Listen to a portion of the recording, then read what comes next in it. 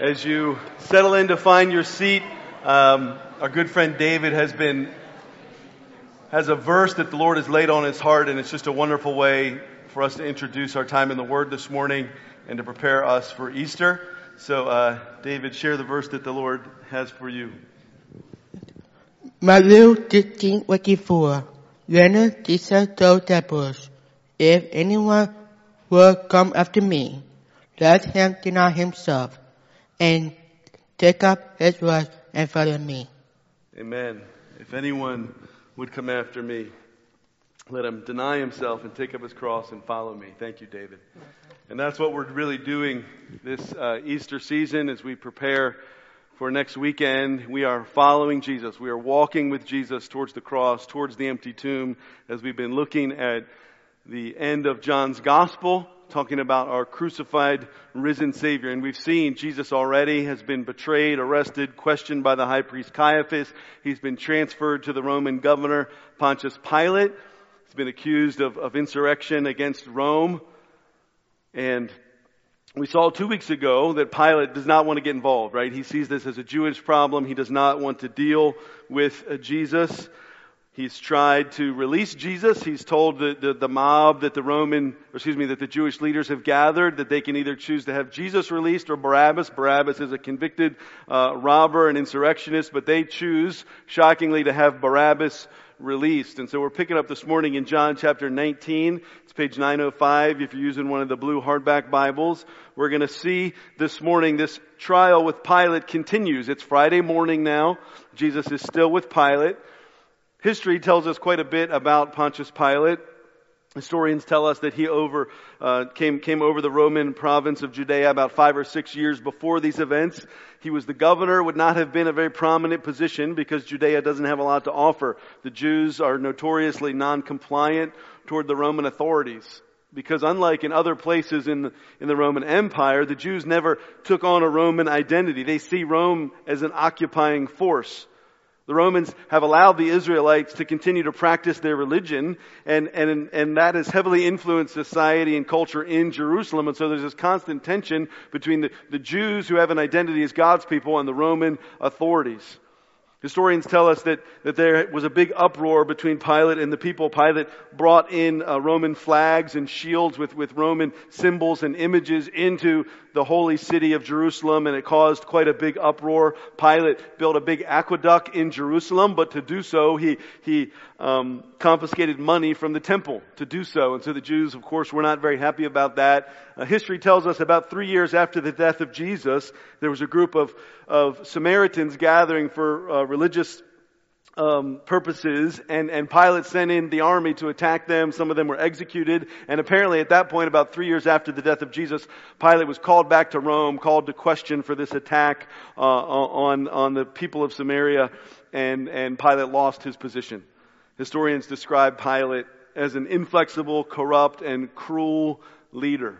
And we're going to see him kind of highlighted in our account this morning. And at face value, Pilate is the one that's in charge. But as I think you'll find as we read and unpack this morning, Pilate's really struggling to maintain control, right? He's got the title, but he's not necessarily doing a great job of managing the situation. Everybody knows that the Emperor Tiberius is the true ruler, right? Pilate is in essence just middle management. He's just trying to keep things together for the sake of the emperor. The Jewish leaders, we'll read this morning, actually hold that over Pilate's head, his place under the Roman Emperor Tiberius. Now, part of Pilate's challenge, we're going to see him juggling this morning, and part of his challenge is that he has all these different roles that he's trying to play. So he's the governor of the land, but he's also the ranking military officer in Judea, and he's also the lead judge of the court, right? So that's a lot of roles and hats to juggle. And Pilate, we'll see this morning, is in this major predicament. And he's going to waver. He's plagued with indecision. And I think as we read this morning, what we find is a weak leader. In fact, we'll see that he's driven by fear, ultimately giving into the demands of the crowd. And so we see this power struggle going on this morning. And as we read, I find myself asking a question like, who's really in charge here? Is Pilate really the one in charge? Is it the mob that's in charge? Is it the emperor? Is it the high priest Caiaphas? Like, who's calling the shots? At the very end of the passage we'll read this morning, what I believe is the climax, Pilate brings Jesus out before the mob, and Pilate's mocking, and Pilate calls out, "Behold your king." Pilate not even knowing what he's talking about, but we know, right? Looking back now through the lens of the resurrection, we know that Jesus was truly the king. Jesus was truly the one in charge. Pilate didn't have control of the situation, but God in heaven, Jesus the Son, and the Holy Spirit certainly were at work. And so we're going to pray and read together the first 16 verses of chapter 19 in John's Gospel. Pray with me.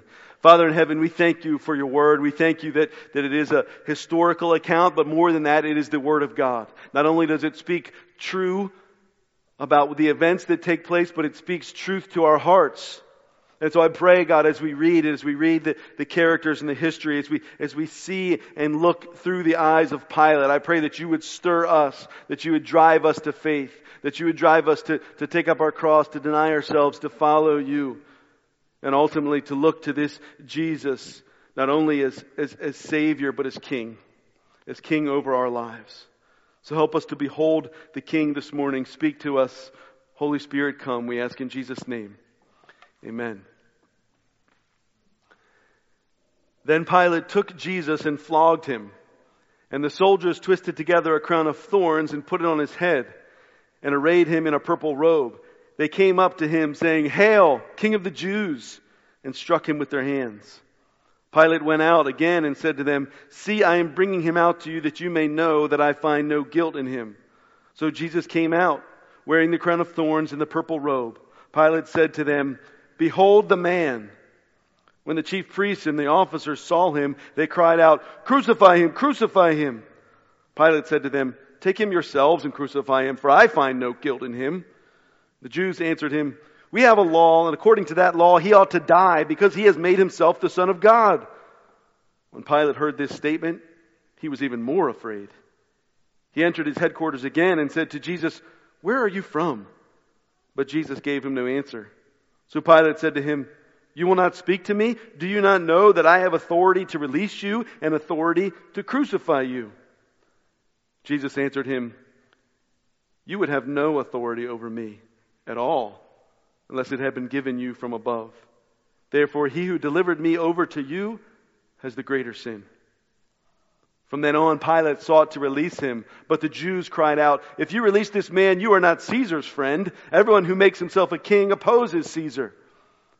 So when Pilate heard these words, he brought Jesus out and sat down on the judgment seat at a place called the Stone Pavement, and in Aramaic, Gabbatha. Now it was the day of preparation of the Passover. It was about the 6th hour. He said to the Jews, "Behold your king." They cried out, away with him, crucify him." Pilate said to them, "Shall I crucify your king?" The chief priests answered, "We have no king but Caesar." So he delivered him over to them to be crucified. Amen. I want to look at this account in 4 sections this morning. We're going to look at 4 aspects of Pilate, 4 things that Pilate said. The first one we see is Pilate's predicament. We're going to look at verses 1 and 5 and see the predicament that Pilate is in. See, after the Jews choose to release Barabbas instead of Jesus, John says that Pilate flogged Jesus. Now it's interesting. Pilate, of course, had soldiers under his command. They would have been the ones doing the whipping. But John assigns responsibility to Pilate himself as the one that would have flogged and whipped Jesus. We read here in verses 2 and 3, and we can look also at details in Matthew's gospel, that while Jesus was being punished, the soldiers decide to have some fun with him. Now, of course, Jesus has been brought up on charges of insurrection, of claiming to be a king and challenging the authority of Rome. Now, of course, Jesus was unlike any other human king, right? He had no wealth. He did not come with power or sophisticated social status. He had no army. He didn't even have a political platform to put on his website.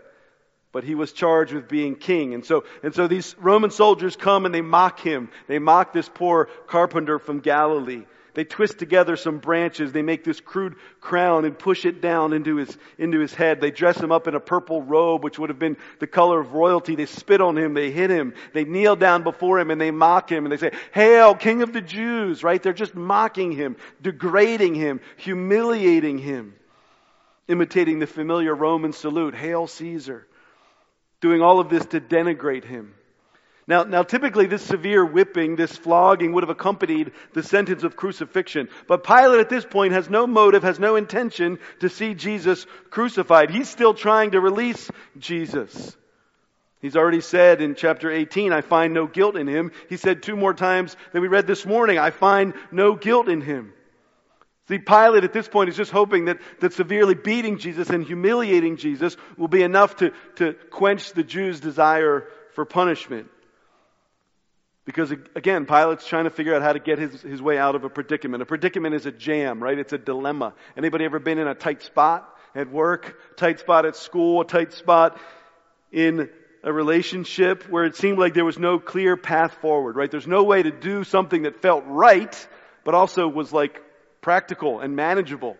You know, maybe your boss has put you in a position, or your friends at school, or maybe even in a marriage relationship, or some kind of pressure that you're under. How do I do what's right and what also is going to, resolve the situation? So Pilate is in this predicament. He knows if he doesn't appease Caiaphas and convict Jesus, he knows that the mob could quite likely get out of control.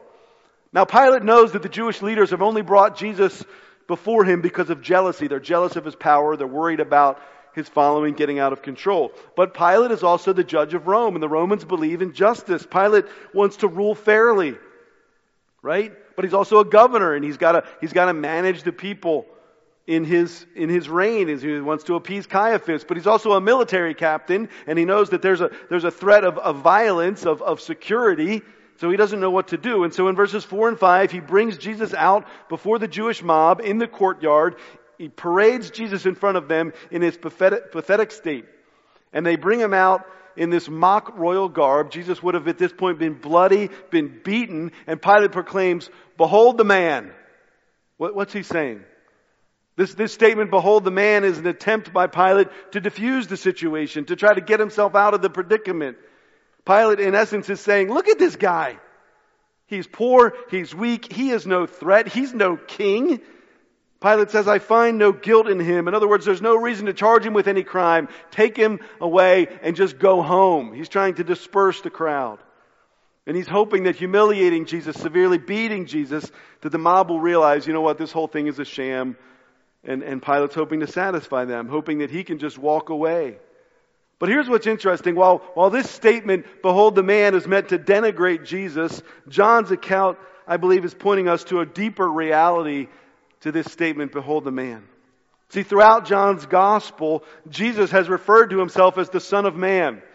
That's the title that Jesus again and again uses to refer to his messianic identity, indicating his status as true humanity. Jesus is the new Adam, the one that's been chosen by God to represent humanity. And while the words, behold the man, were spoken to emphasize Jesus' tattered and helpless position, I believe that we can read in those words an indication of Jesus' perfect and planned position before God. See, that man was true humanity. He truly was the man, the new Adam, chosen and anointed by God to stand before our Creator to represent you and I. And Jesus, though beaten and humiliated, stood before the crowd as a mockery, but he stood before God, righteous and humble.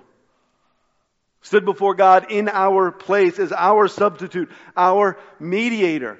And that's what we celebrate as we anticipate Good Friday, as we anticipate Resurrection Sunday. Even this morning, in a moment, after the message, we'll come up and celebrate the Lord's Supper. We'll celebrate that He's our mediator, the one that stood in our place.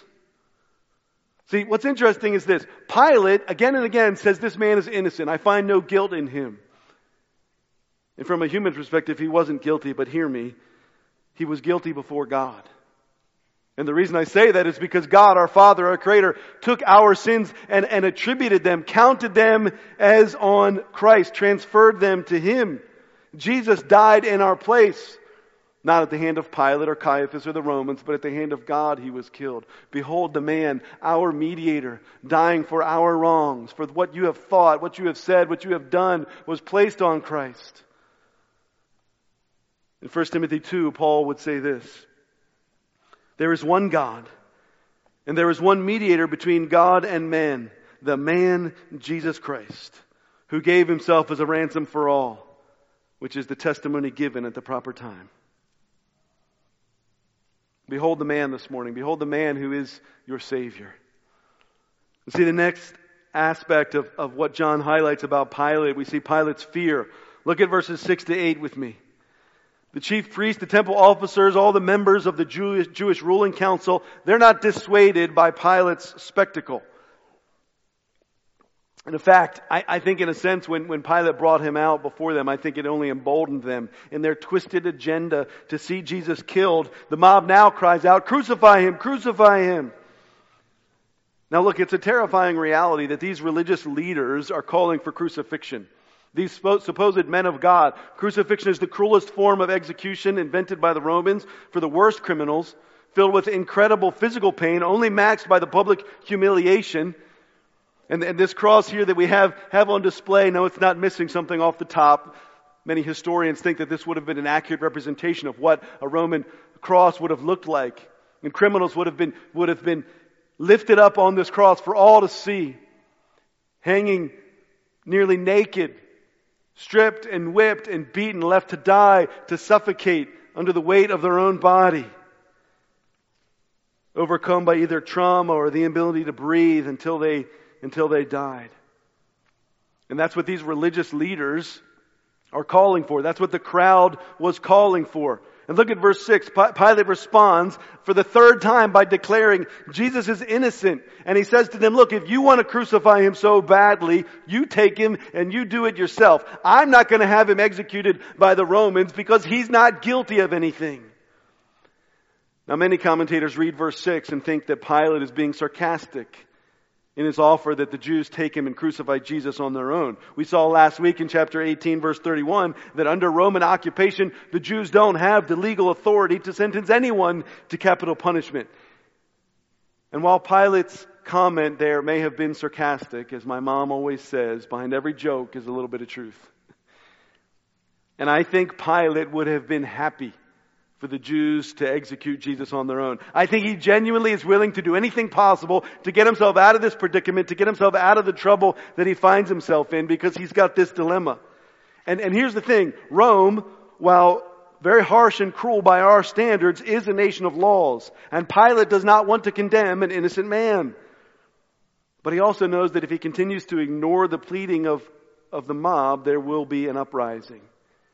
And I think Pilate would have been completely willing to just turn a blind eye and let the Jews do what they wanted with Jesus, drag him off and kill him. I think in many ways that would have been the best option for Pilate, right? Get it out of my jurisdiction, out of my hands. And then he could just claim ignorance. I don't know what happened. I left and went back inside.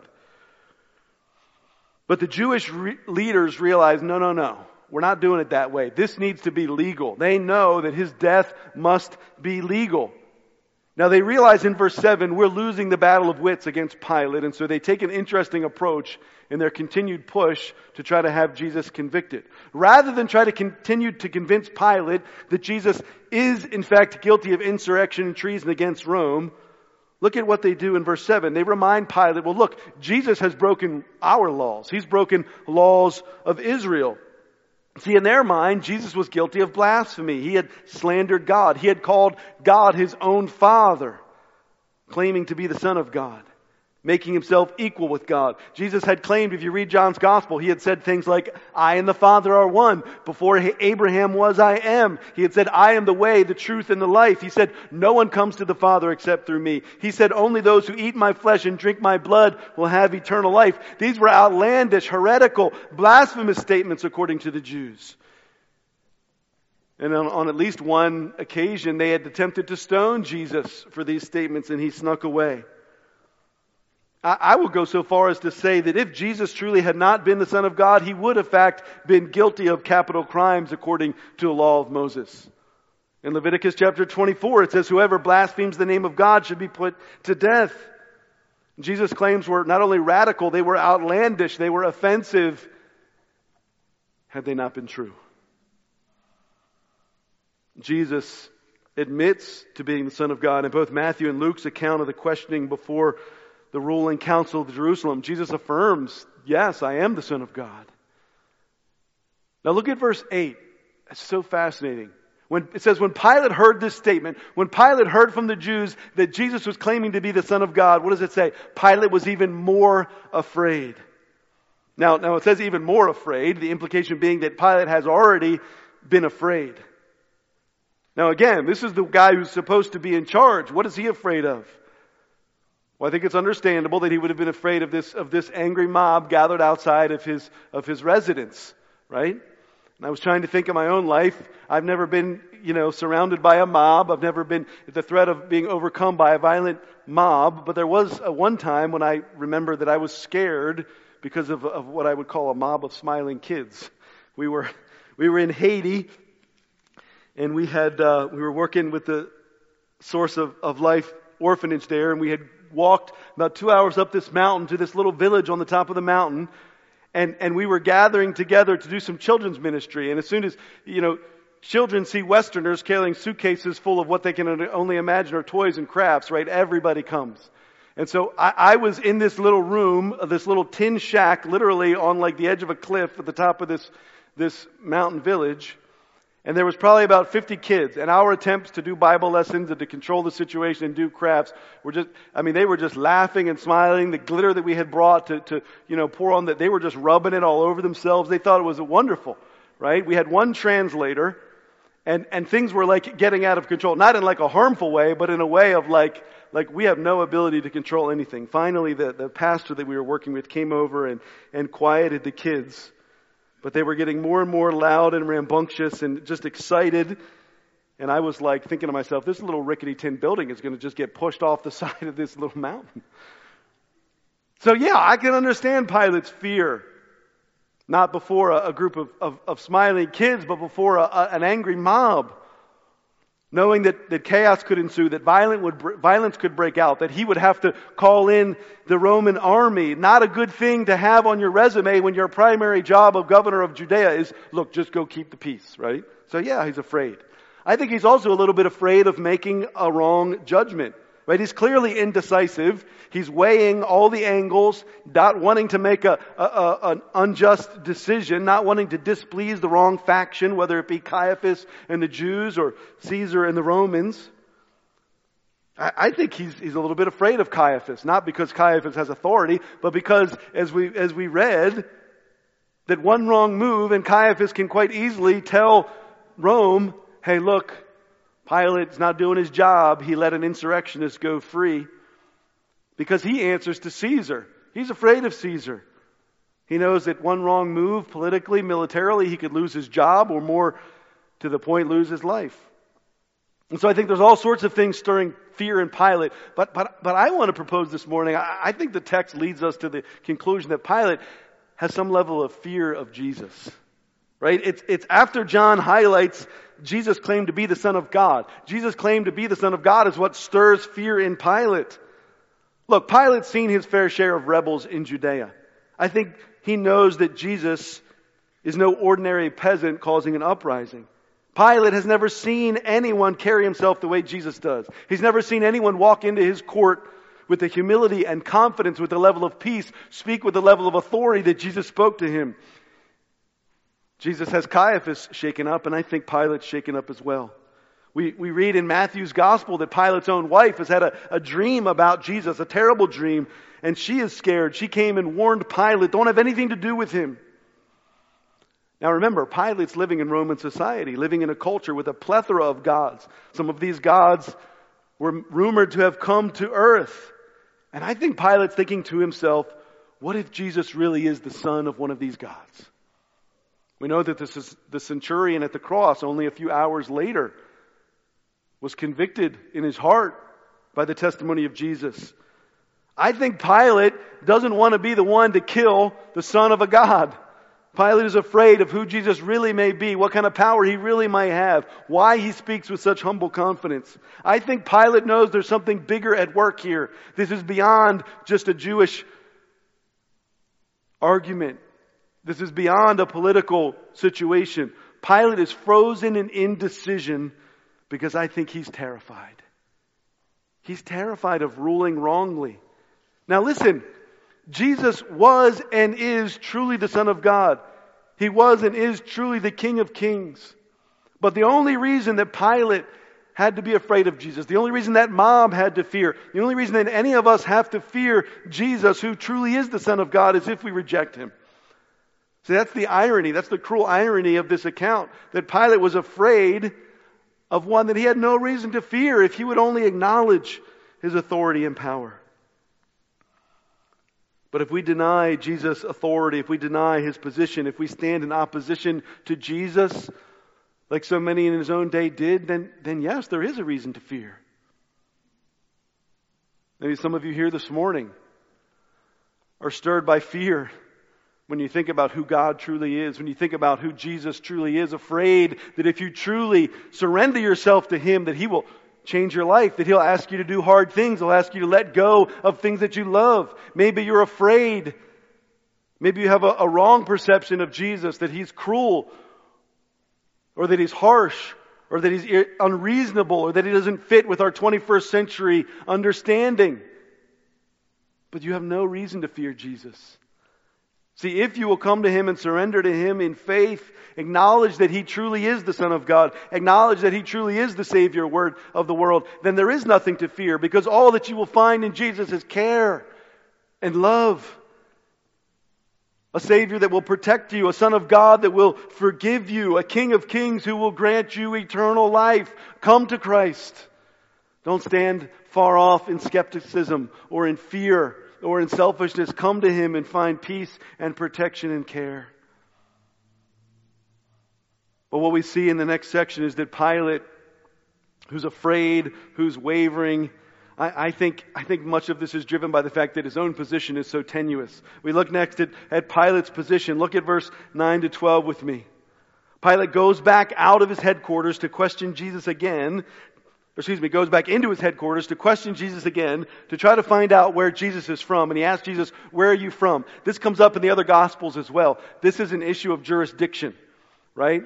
Pilate knows that if Jesus is not from his jurisdiction, maybe I can send him to Herod because he's a Galilean and make him Herod's problem. He tries that. That's reported in the other Gospels. It doesn't work. But Jesus doesn't answer the question about his origins, about where he's from. Jesus has no intention of playing his game, no intention of trying to legally get out of the situation. And in verse 10, Pilate is confounded by Jesus' silence, and he lashes out, and I sense some immaturity here. He says, "Why won't you talk to me? I'm trying to help you. I'm trying to release you. Don't you know that I have authority to set you free? I have authority to execute you." Now we see again and again in the gospel accounts of Jesus' trial that night, both before the high priest and before Pilate, that Jesus seldom speaks. He often remains silent. Now I am quite certain that Jesus would have had no problem presenting evidence, presenting arguments to confound his accusers.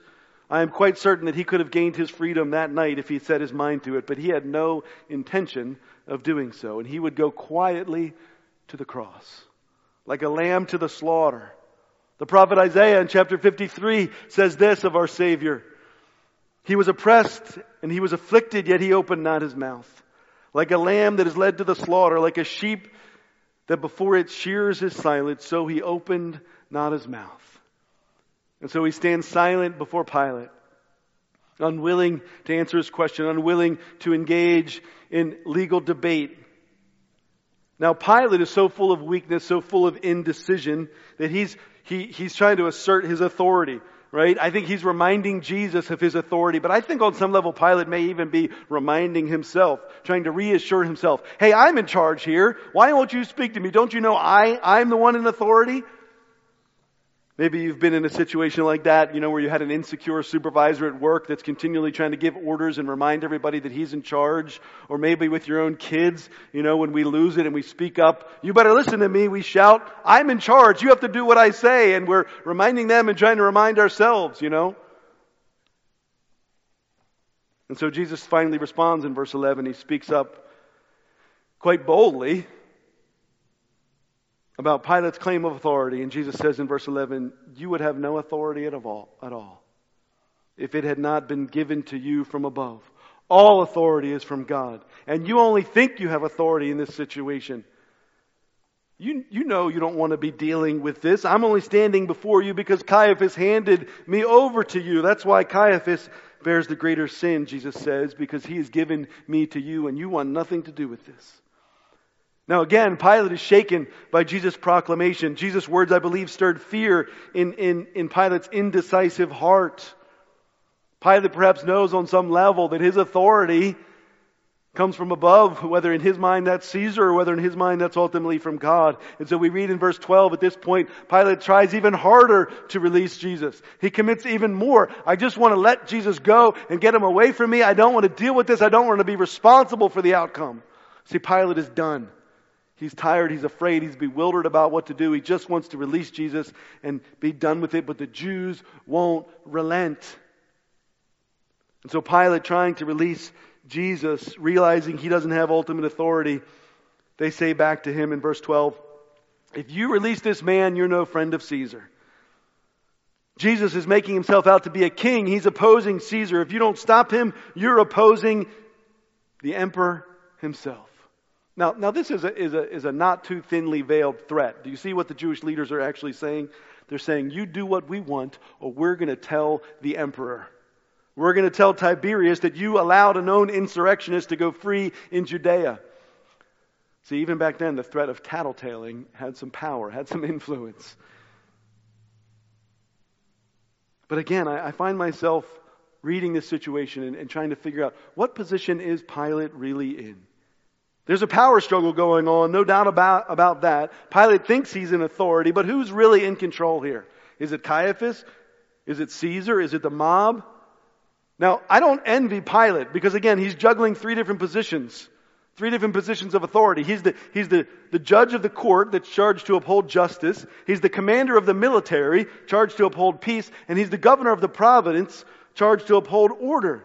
And in the midst of all of these things going on, he's indecisive, he's uncertain. He's oscillating between two worlds, a Jewish world, a Roman world. You know, 6 times in this account, it says that Pilate goes into his palace and comes out of his palace. He goes into his palace, that's just a visual representation of his indecision. He doesn't know what to do. He doesn't know which way to go. Yes, he has authority, but it's a limited authority. Yes, he has the right to declare Jesus innocent or the right to execute Jesus, but he doesn't have ultimate authority. Pilate's not the king. He's barely even a leader at this point. And as Jesus said, Pilate only has authority because it was given to him from above, from God himself. And so ultimately, who's in control of this whole debacle? Of course, we can step back from our position and we can see that it's God. God is in charge of every event that's happened that night, in charge of every leader, every twisted lie, every unjust accusation made. As the Apostle Paul would later write in Romans 13, there is no authority except from God, and those that exist have been instituted by God. And the early Christian church understood this about their lives, about the persecution that they suffered, about the unjust death of their Savior. Look at what's written in Acts chapter 4. The Christians, the followers of Jesus, pray these words just a couple months after these events. They pray to God in heaven. The kings of the earth set themselves, and the rulers were gathered together against the Lord and against His anointed, talking about Jesus. For truly in this city, Jerusalem, they were gathered together against your holy servant Jesus, whom you anointed, both Herod and Pontius Pilate, along with the Gentiles and the peoples of Israel, to do whatever your hand and your plan had predestined to take place. Do you see what the Jewish Christians are saying there in the early days? They know who's calling the shots.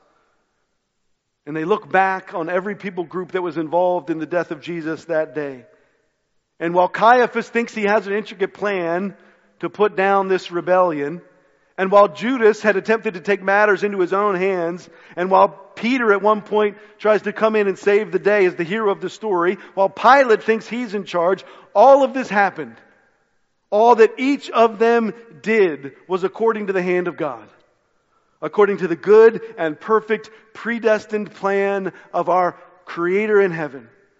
Listen, we can rest that God who was sovereignly over the trial of Jesus, every accusation, every corrupt government leader, our God who was sovereignly over the death of Jesus, we can rest that He is sovereignly over all of the intricacies of our life, all the injustices that we face, all the suffering that we face.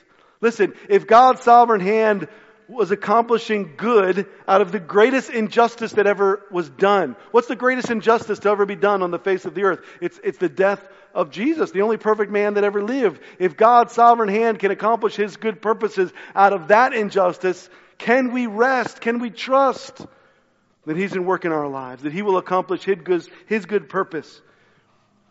And whatever suffering you're facing this morning, whatever hardship you're facing, whether it's external, whether you're being persecuted or pressured or put down or mocked for your faith, whether it's internal, whether it's the persecution of the devil, bringing lies and accusations, bringing thoughts of death or insecurity or fear or anxiety or helplessness or hopelessness, whatever you might be facing. Listen, there is nothing that happens outside of God's kingdom and God's reign.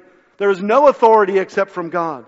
And there is nothing that you face that is absent of God's plan. Nothing that you face that God Himself has not predestined to happen for His glory, for your good purpose in Christ. And just as Jesus stood before His accusers, silent, resting in His Father, knowing that Pilate didn't have authority, knowing that what was going to happen was the plan of God.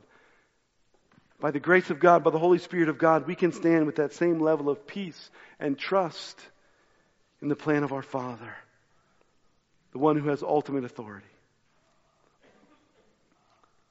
Look with me at this final scene. Look at Pilate's final judgment he makes in verses 13 to 16. Pilate hears the threat about Caesar, that the Jewish leaders are threatening to turn him in, and Pilate says, you know what, that's it, I'm done.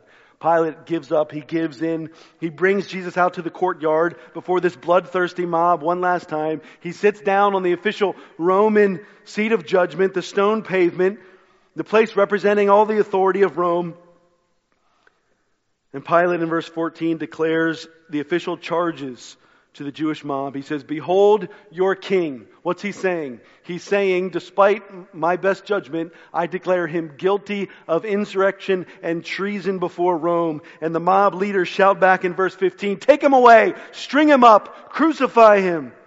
And Pilate, I believe at this point, is egging on the crowd, playing into their plot. He says, you want me to crucify your king?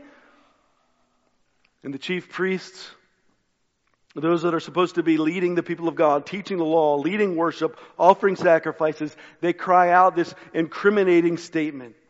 And they show that ultimately they're only driven by selfish pride, only driven by a desire to keep their own posture and status. They're willing to compromise anything. They show that they care nothing about God, nothing about His kingdom. And look at what they say. We have no king but Caesar. Despicable. These are the people of God. They hate Rome. They hate Caesar. He's their enemy. They're occupying their holy land. But yet they're willing to declare, we have no king but Caesar. Send this Jesus to the cross. And so in verse 16, the trial ends. Pilate gives his judgment. Jesus is convicted. He's charged with treason. He's sentenced to death. He's handed over to the executioners. He's strung up on a wooden cross. But you know, Pilate's not really giving a judgment. He's just surrendering. He's just giving in. Surrendering to the will of the people, resigning himself to their will. That statement, behold your king, that was sarcasm by Pilate. Pilate knows Jesus is no earthly king. Jesus rejected by His own people.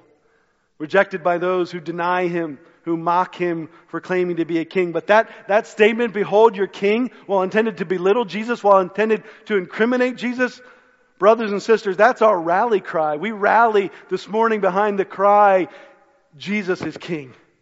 That statement is true. It was more true than Pilate and the crowd ever knew when he stood before them in his royal garb, in his crown of thorns, in his bloody posture, beaten and brutalized, mocked, rejected by men, but accepted by God.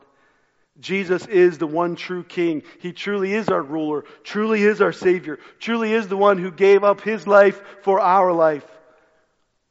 And now He says, give you my life.